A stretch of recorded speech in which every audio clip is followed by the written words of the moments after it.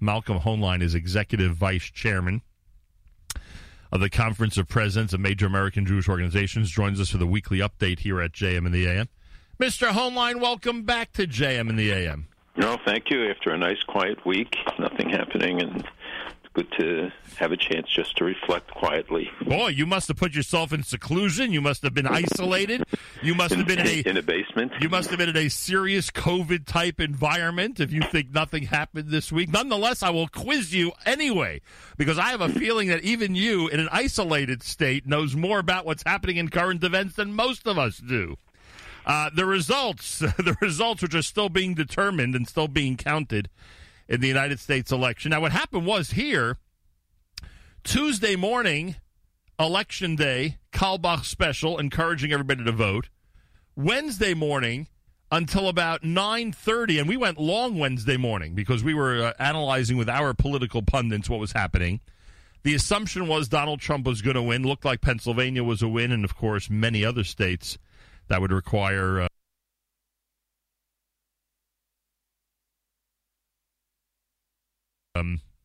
that he would be required to get in order to get to 270. And those conversations were conducted under that premise. And then at about 9:30 in the morning, I should say Michigan, not Pennsylvania, about 9:30 in the morning on Wednesday, all of a sudden things switched and hundreds of thousands of votes started going in the other direction.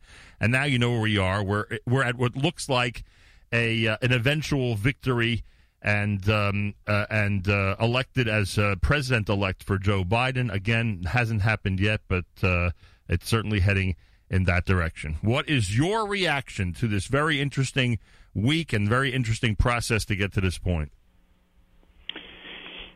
Well, it is very interesting in the sense of a Chinese curse. May you live in interesting times. Certainly overdone with this one. The American people have spoken to the fact that record numbers of people voted. We see the changes. It highlights the changes in the demography of our country and the shifts that are taking place. And the important thing is that they come together after an election and, we demonstrate the unity that is essential for progress, especially in the age of COVID. I think the stresses on society are immense. I think the challenges ahead in terms of the economic challenges of cities and states is incredible. I think we have so many sundry other things related to the economic dislocation, social dislocation that has come about, and for too long it seems that often the international affairs have gotten such short shrift. Nobody even seems to care much about what is happening on the international scene, and much is happening that doesn't get any attention. So I hope now, after this is over, we'll be able to refocus everybody on some of those issues and talk about the governance and getting things done. Anyone who, like you just said, you want to see unity, you want to see everyone coming together, you want to see post-election, Americans behave like they mostly have, and leadership in America behave like they mostly have after every election. I would say all, but I would say almost every.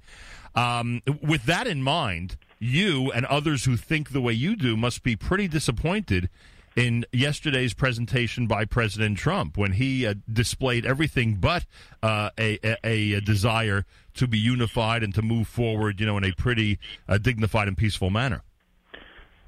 Well, I think I don't want to get into the personalities and what each one has said and not said, but I do think, that the president has a right to pursue through legal means any challenges, and where he thinks that there is things that were done wrong, we have remedies, but then we have to accept the remedies and recognize that is the outcome. I think it will clarify in the next 24, 48 hours, even though the counts won't be finished. But for us, it's equally important what happens with the Senate, and we still have now the likelihood of a runoff in Georgia of both senators.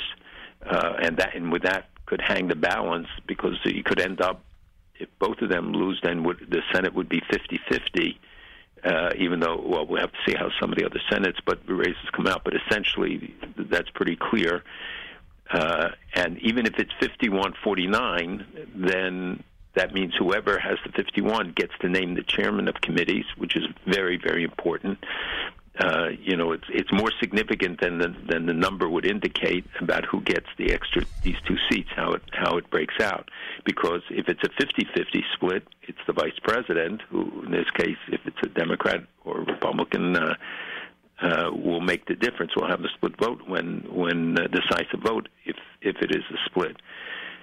So people are not ever so obsessed with what's happening on the presidential front that we should also look at what's happening on the senatorial front, on the House side. Obviously, the Democrats will be in control. It's usually not so great when one party controls all three houses. But obviously the razor-thin margins, and even in the House where there is a majority, a Democratic majority, it's much slimmer. They had expected to pick up, I think, 4 or 5 seats, even 6, but in fact they lost a greater number. So, we're going to have very contentious discussions in both bodies. And I think which is why the presidential race should get resolved. We should finish the House races. There will be major changes in the committee chairs. People like Eliot Engel will be gone, and Nita Lowey, and they'll be replaced. Well, Greg Meeks will replace Engel, but people like Betty McCollum and Barbara Lee and others will be having the key chairmanships, like appropriations, defense, etc., which obviously are very vital in the context of aid to Israel and support on so many vital issues. Right. I know that there's, you're right, that if the president or anybody, feels the necessity and has the evidence that there was fraud or some type of illegality, obviously they have a right to go ahead and pursue justice through the courts, etc. I get all that. But the other thing that's striking is that the result is not that crazy to believe, even with the popularity that the president had, at his rallies and in certain states before the election. He defeated Hillary in Michigan by 10,000 votes. I mean, that's essentially a tie when it comes to presidential election. Even Pennsylvania last time around in 2016, he won by 45,000 votes. Again, too close to call, one might say. At some point during that counting, essentially, and I know that, a lot of people, especially in this audience, are upset, but I'm trying to be realistic here. Essentially, I know there could be fraud and things done that are not on the up and up, and we know, if you hear, especially in local elections, you hear a lot of stories about what goes on behind the scenes. But it's not, again, we're in Pennsylvania and Michigan in a too close to call environment. It's not that crazy to think a few votes or a few 10,000 votes, shifted one way or the other 4 years later. It may finally shed light on what many people have said for the last 4 years, which is we didn't realize how much people hated Hillary Clinton. And that the worst thing that happened to Donald Trump this week is that Joe Biden wasn't Hillary Clinton. And if not for COVID, by the way, with this result without COVID, I certainly would be a proponent of that theory. I mean, you could argue that COVID killed the president in this case, not just because of the way he handled it, but because they really changed the rules in a lot of states, with COVID as the excuse, early mailing, etc. So you could say that COVID really killed him this time around. But I mean, I know people want to believe that there was a lot of, shenanigans, but the reality is, if you look at the numbers, it's not so far-fetched. I don't think it's far-fetched at all, and I think, again, as we do the analysis, and I've spoken to people who specialize in that, I mean, it does reflect the changes in this country. We're going to be a majority-minority country. We are shifting in political and ethnic makeup of states when you have the shift of populations, like in Arizona, where a lot of people from California moved, or Texas, or other places. So even the old rules don't necessarily apply anymore. People tend to lock groups in like Hispanics, whereas in fact there are vast differences. The Cubans tend to be more conservative, and also many of those from Venezuela and Cuba are very wary of any talk of socialism and things like communism. So those who lived under those systems tend to react to the charges. But what's important, and the only reason why I say it should let it run its course, I think, not to make irresponsible statements and not to make charges that aren't founded, but to have the confidence of people after this is over, which is what's essential, And that means if they see that some of the questions are actually examined and however they come out, they at least will have more confidence that we don't go through the next couple of years fighting and refighting this battle. That's not what we need. We need to, as I said, I don't know that we'll be unified when this is over. I doubt that, but I do think that we can at least put the rhetoric back to rest and get focused on the issues.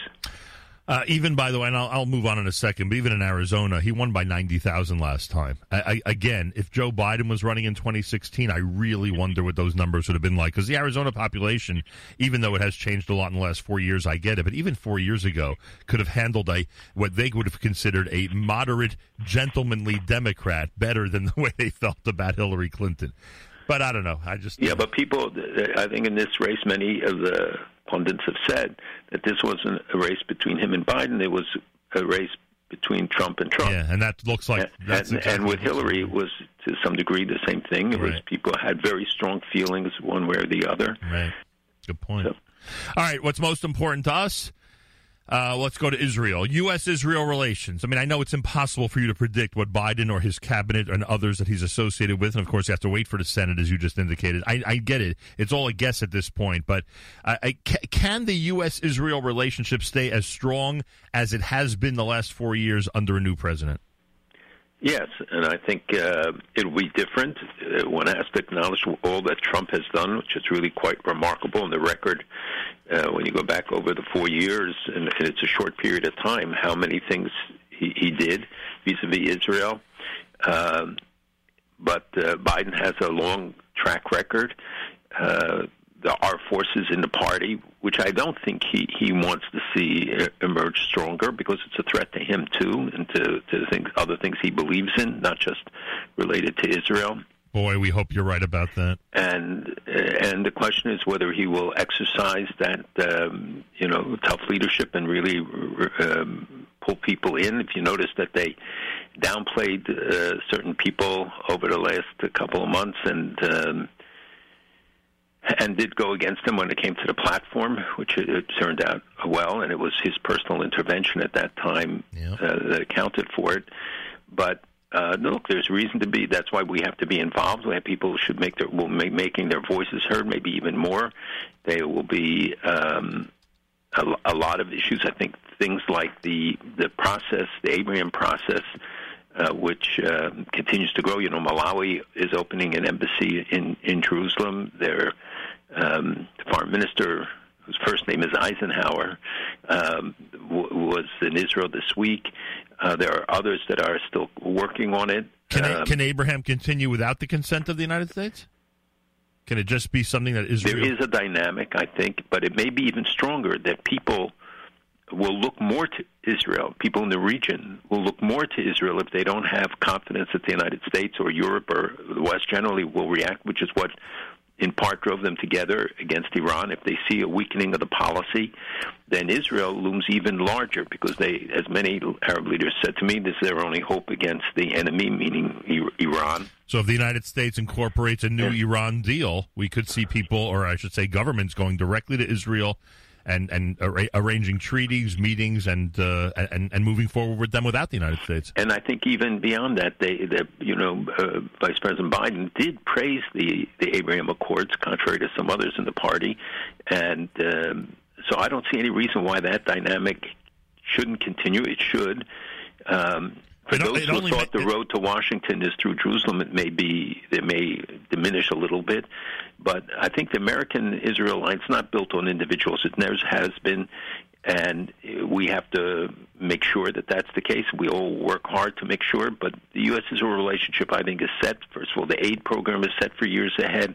That one that started with Obama, and Biden was a supporter of it at that time. But the messages are equally important, and that we don't know yet. What will be the message that countries will get about U.S.-Israel relationship, about U.S. commitment to stay in the region?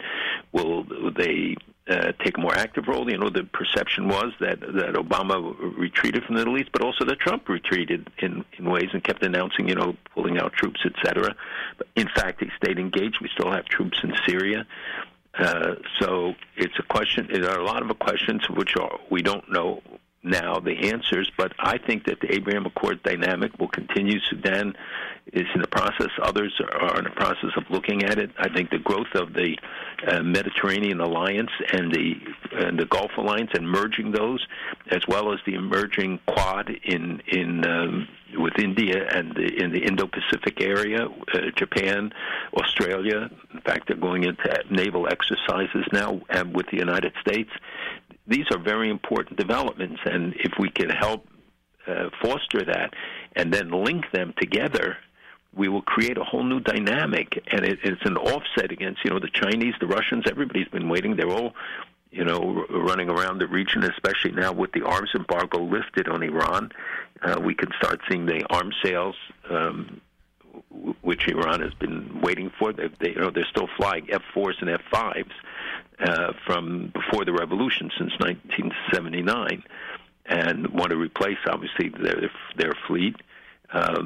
And many other things that the sanctions, and the United States, in fact, introduced new sanctions. The cabinet, the parliament met this week in Iran, and they were yelling "Death to America," and they urged people later to burn American, Israeli, and French flags. Oh, right. And announced also that they are going to go ahead with their nuclear program and no restrictions. They're telling them to start activating the old Fordo facility and others, Iraq, which was mothballed, was supposed to be destroyed, but it wasn't, and they've given orders now to restart or start rehabilitating those facilities, and they told them they gave them deadlines when they want the IR-6, the advanced centrifuges, working, and the estimate is now that they have enough enriched uranium for several bombs, and it would have taken them only a couple of months maybe to assemble one. I don't think that they have, but they certainly are advancing, and they're building a new facility near Natanz. Remember when they blew up this summer, that Natanz facility? We talked about it because it really set them back a year or two, we believe, because that was where the centrifuges were being developed. It was one of 9 places that mysteriously exploded, all with work accidents, I guess. But now they're building this new facility south of Natanz inside the mountains. So we know the roads, we know where it's going to, but nobody knows what's in that facility. It's America's one and only Jewish Moments in the Morning radio program, heard on listeners-sponsored digital radio around the world, the web at NachumSegal.com and the Nachum Segal Network, and, of course, on the beloved NSN app. One of the things that did grow this week was the Squad, assuming that New York's Jamal Bowman or Bowman, I think it is, and Missouri's Corey Bush are going to accept their invitation to be part of the Squad. Then now you have 6 members of the House who are proudly along the same lines of Tlaib and that whole crew. The question really is, can Biden as president marginalize them? You talk about, and your words are encouraging about the potential for even a Biden administration to move forward with Israel and to participate and to encourage the peace agreements, etc. But, I mean, the question is, how much influence will that wing have? I mean, Bernie Sanders, is expecting, and his followers are expecting a certain number of positions, a certain amount of respect and access to the White House. How much faith can we have in Biden to fend them off? Well, we'll have to see.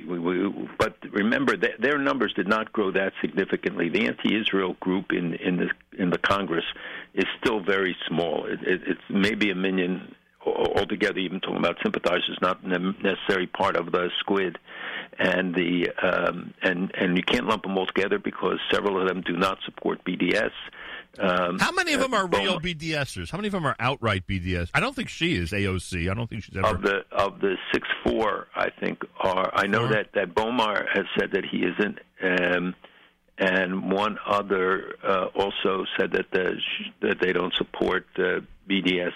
I mean, they support harsher measures in Israel. I'm not saying they're pro-Israel, but they wouldn't go that far. Right? Yeah, they wouldn't go that far, and they moderate their positions, and reality also tends to moderate it. They will be very vocal. Look, she raised AOC, for instance, raised a huge amount of money for her race, and really milked the election very effectively. But they did not get the national platforms, and I think the Democratic Party tried to hide them because they knew that would become a major flashpoint, as it did, before the convention about the platform on Israel, and that that the vice president took out the word occupation and other things that they were promoting. I agree with you that Sanders and others, and I saw this video of Sanders talking to them and saying, we're only beginning and we have a big agenda and we're going to push it. But they can't go against, they don't have a majority, and I don't think that they will have a majority for a lot of what they want to do. Will they move on health care? Probably yes. I think that a lot of the commitments that the vice president has made and the party has made and set as his first priorities, some things that we won't like. But I think I don't think we should exaggerate them. I believe, for a large part, I don't talk about them. I think we shouldn't build them up. Oh boy, you're not going to like my next question. More than the reality. Right. We should be alert to it. We should be working hard now to build ties. But look, you got guys like Richie Torres, who's terrific on Israel, a minority. He won pretty big, and he won significantly. Others also. All right, so here are my two favorite questions of the week, and excuse me after what you just said. Any chance that she runs against Chuck Schumer, AOC runs against Chuck Schumer in the future? I hope so. And secondly, any chance she challenges Nancy Pelosi for Speaker of the House? No. The question is, will Nancy Pelosi run again? She's 80. She said she is. She wants to go for another term, perhaps. But, when they're heading to the midterm elections right. in 2 years, and the record historically is that it would indicate that the Republicans would make more gains, even though I think more Republicans are up for re-election. So, number one, I'm not sure that she will, if she does it maybe 2 more years, whether she would go further. She'd be happier under a Biden administration than she was previously, if that's the outcome. I think if Trump wins, she may not go at all. But I don't think AOC is going to challenge, and if she challenges Schumer, I think she'll be roundly defeated. She seems to be smart and shrewd in the way she operates. I don't think she's going to go on a suicide mission. But they will certainly try to exercise their influence. And as I said, with McCollum and Lee and others in those positions, that viewpoint will play a more significant role. Joe Biden turns 78 this month. I assume it'll be a one-term presidency, and we should. What's going to happen by this time next week? People will be conjecturing who's going to be in the next presidential election, both on the Democratic side and on the Republican side. Any idea? I haven't heard anything. Maybe I just haven't researched well. Any idea about the Jewish vote nationwide this election? So, yes, there's a lot of ideas. In the Florida case, the estimates go as high as 41% of the Jews voted for Biden. The Republican National Jewish Coalition put in a lot of money there. They did a lot of grassroots organizing. I would say that overall, in averaging out all the estimates that I heard, that the split was probably 70-30 for Trump nationwide. It might even be a little bit more or a little bit less. But there were districts in New York that went overwhelmingly for Trump, where there are large Jewish populations, right, especially in Brooklyn. So, in most polls, really don't take into account the Jewish vote that seriously. But they said we made up about 3% of the electorate. Muslims made up 1%, less than 1%. Other groups also, in the vast majority, obviously, we know. So it's a lot of it is guesstimates, but I think the range that it was more than last time, but nationally about 30%, 28%, could be 32%. Yeah, I wonder with all these demographics, I wonder if the Jewish population has gone up in the last 4 years in places like Georgia and Arizona. I wonder if there's any. I know that in Texas, people talk about the major cities growing in terms of Jewish population. That's made its mark and made an impression on all of us around the country. I wonder if it's the same as they talk about the expansion of population in places like Georgia. But relative to other groups, it's not It's not the absolute numbers alone. It's relative to who else has moved and what other groups there are. And there are plenty moving to those states, I guess. Just back, again, election-related, but back to Israel's role for a second. You mentioned, and there are no doubt smaller countries that are ready to, that are standing in line to make peace agreements with Israel, similar to the one the UAE and others made. But does this put Saudi Arabia, because of its size and influence, in a different position? Can they move forward? Because remember, the rumors have been, including stuff we've heard from you, the rumors have been that Saudi Arabia has an interest to move forward with an agreement like that with Israel. Does the change in Washington affect that at all? Because Saudi Arabia is sort of a different type of relation with Israel now than the other countries are? Well, we don't have an answer for that yet.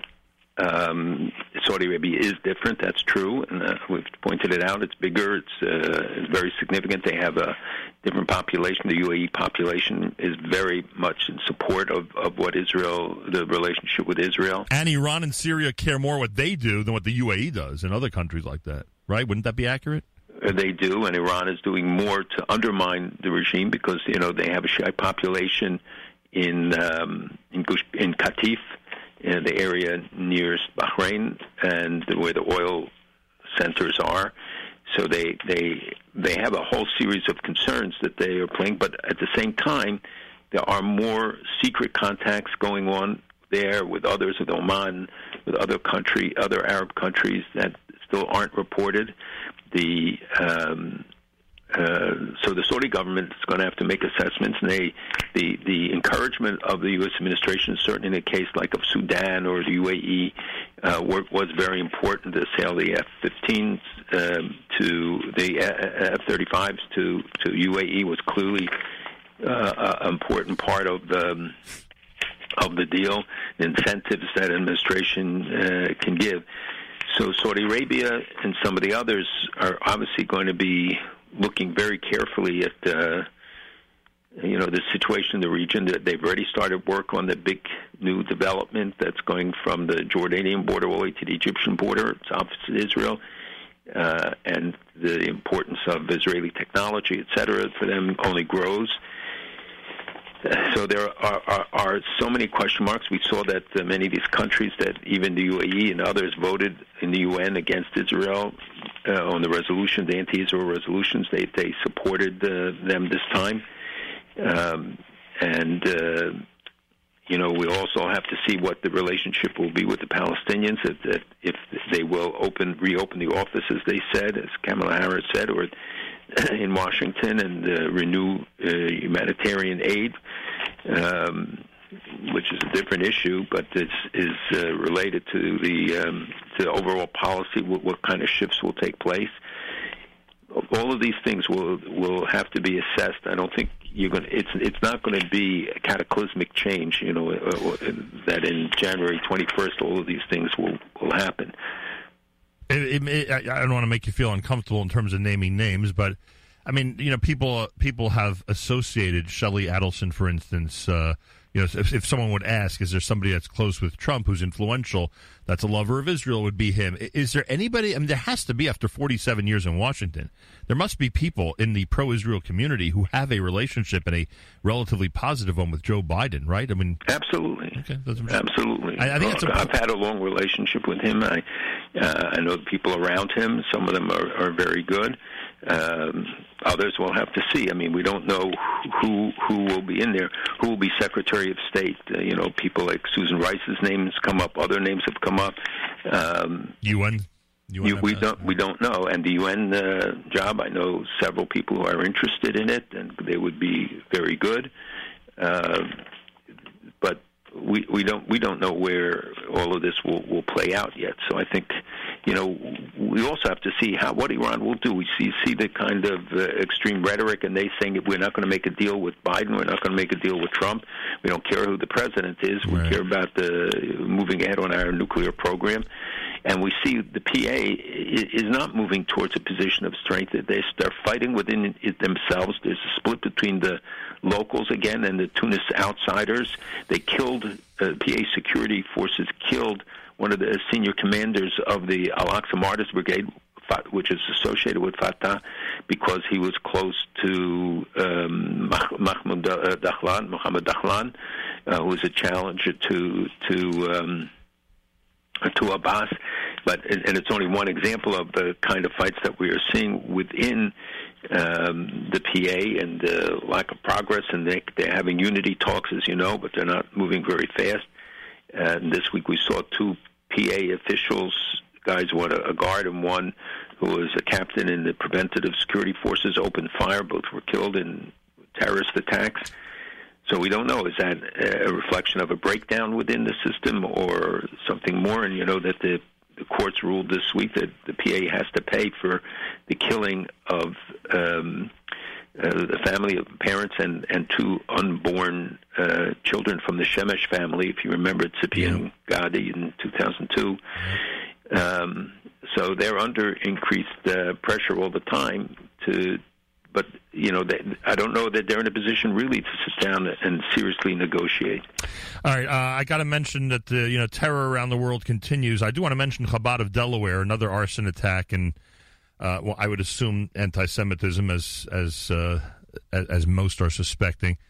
We could help them rebuild. Everybody, if you want to go online, Chabad of Delaware is rebuilding from yet a second arson attack. But Malcolm, we can't let this conversation end without you giving us an update on Vienna, and if that attack was specifically against the synagogue or not. So you're right. This is it's not just Vienna. What we see in Paris going on, we see in Great Britain going on. As you know, Macron has essentially declared war, and Erdogan declared war on him, Erdogan of Turkey, making very terrible comments and using Holocaust imagery, Nazi references, etc., and said he was out of his mind. The several countries, Muslim countries, Pakistan amongst them, had massive demonstrations against France, and they announced a boycott of French products, and Macron is working to try to counter it. It seems to have quieted down a little bit, but the events, first of all, in Austria do not appear to be have targeted the synagogue, which was already closed, but bars and bistros that are on, and restaurants that are on that same street.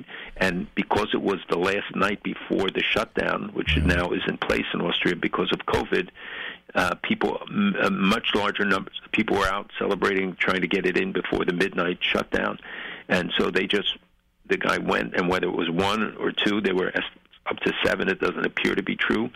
And they killed it indiscriminately. There is no indication yet that this was specifically targeted to the Jewish community, although it took place on the street where the synagogue, which was the subject of an attack a number of years ago. Wow, unbelievable! But overall in Europe, we see the increase in anti-Semitic activities. It's not stopping. We see BDS being challenged. You know, the UAE just signed a deal with Golan wines from the Golan, and the BDS people complained, and they just absolutely dismissed it and didn't care. So and we're seeing a resurgence on some of the campuses, and as well as on the internet, a big resurgence of anti-Semitic and anti-Jewish, anti-Israel activity. And by the way, 2/3 of the American people, or 3/4, said they recognize that anti-Zionism is anti-Semitism, even though half of the people don't know what anti-Semitism really is. A quarter said they never heard the term, and a quarter said that they didn't, especially true of young people, didn't know what it meant. But they do acknowledge that there's an increase, and if you look at the latest study, I think, in committee, that the numbers of American Jews who reported, and that a very significant percentage of young Jews, like the 18 to 30 group, are saying that they have experienced anti-Semitism on campus in themselves. Yeah, and in general, I know that most of the large synagogues are responsible when it comes to this, especially in this area. But we can't let our guard down, as synagogues are now being more populated post what hopefully is going to be soon referred to as post-COVID, as we get closer and closer to hopefully more normal times. We cannot let our guard down. All synagogues and schools pay careful attention to what's happening in Vienna and Delaware and everywhere else. Malcolm, any hope for this vaccine? Hadassah Hospital, the Russians, the Israelis. Any hope that this could be it and that it could start being distributed, at least in Israel? As Nuala to Israel wanted a phone was told, there's always hope. There's no chance, but there's always hope. But I think there's a big chance. I think that there's a new nasal spray that they found that is being tested that blocks it. There are so many avenues to a solution. We shouldn't give false deadlines because we don't know. But how long it will take with human trials are going on in Israel and in Europe and in many places with different vaccines. So I do believe we will come up with one. But in the meantime, you see the numbers. I think there were 100,000 new cases yesterday in the United States. It's an all-time record. Yep. People cannot put their guard down. I see the kids coming home from yeshivas here in my own neighborhood, and they're not wearing masks. I assume they wear them in class, but they should be told we have to wear the mask. You have to have social distancing. This is not over. You see New Jersey is going to head towards more restrictive measures because the numbers there are shooting up. Yep. Connecticut is very serious. I mean, there are 40 states or 46 states that are having sharp increases.